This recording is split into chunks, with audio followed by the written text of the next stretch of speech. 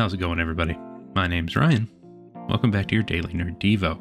So, shocker to no one, I've been playing a lot of Teamfight Tactics lately, and one of the main parts of the game is finding the most important character for your team. They're called your carry. You're going to emphasize making them as strong as possible and leveling them as much as possible, getting them all the correct items, that kind of thing. The thing you run into, the thing I often run into, is picking a really easy to find inexpensive carry and trying to force that to happen. The problem is that it's very likely I'm not the only one who picked that character.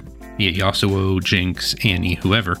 I'm probably fighting at least 2 or maybe even 3 other people for the limited selection of the thing we need. And it normally doesn't work out. Either I drop the composition entirely and go build something else, or I just keep forcing it to my entire detriment and go out in last place, or very close to it. We have to be careful in our lives.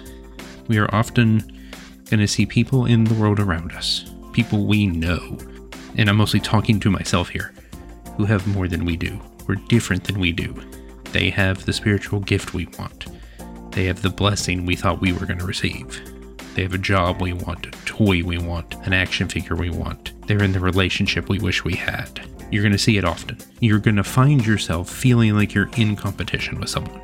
You're not. Trust me. From my own bad experiences and poor choices, trust me. God has a set of things laid out for you that are yours, that are for your life, and He has things laid out for other people. They aren't the same things necessarily. The thing you're going after may not be the thing God desires for you. And that jealousy and that covetousness that builds up when you desire the thing the other person has can become a real problem. You can go throughout the Bible on this. In Exodus 20, it says, "You shall not covet your neighbor's house, your neighbor's wife, or his male servant, or his female servant, his ox, his donkey, or anything that is your neighbor's."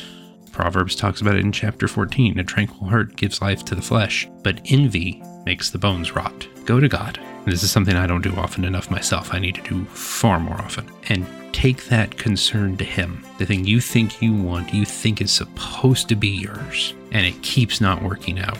And talk to Him. See if it really is the way He's leading you. The path He has you on, the thing that is supposed to be a part of your life. If it's just that Yasuo or Jinx or Annie that the other person has, that's supposed to be theirs, not yours. You will often find the thing that is further down the line that is the thing that was correct all along, because God knew it was correct all along, even when that's not what we wanted. It's what He knows is best for us. That's all the time we have for today. If you want to hear more Daily Nerd Devos every single weekday, subscribe to the podcast. Come hang out with us on the Facebook page of the Nerd of God Squad. I'm Ryan for the Daily Nerd Devo. And until next time, if you are playing Teamfight Tactics Set 10, let me know what you're playing.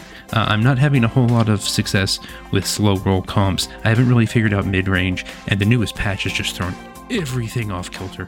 I really don't think I can build Jinx or Annie anymore. I also will maybe cut out a little bit.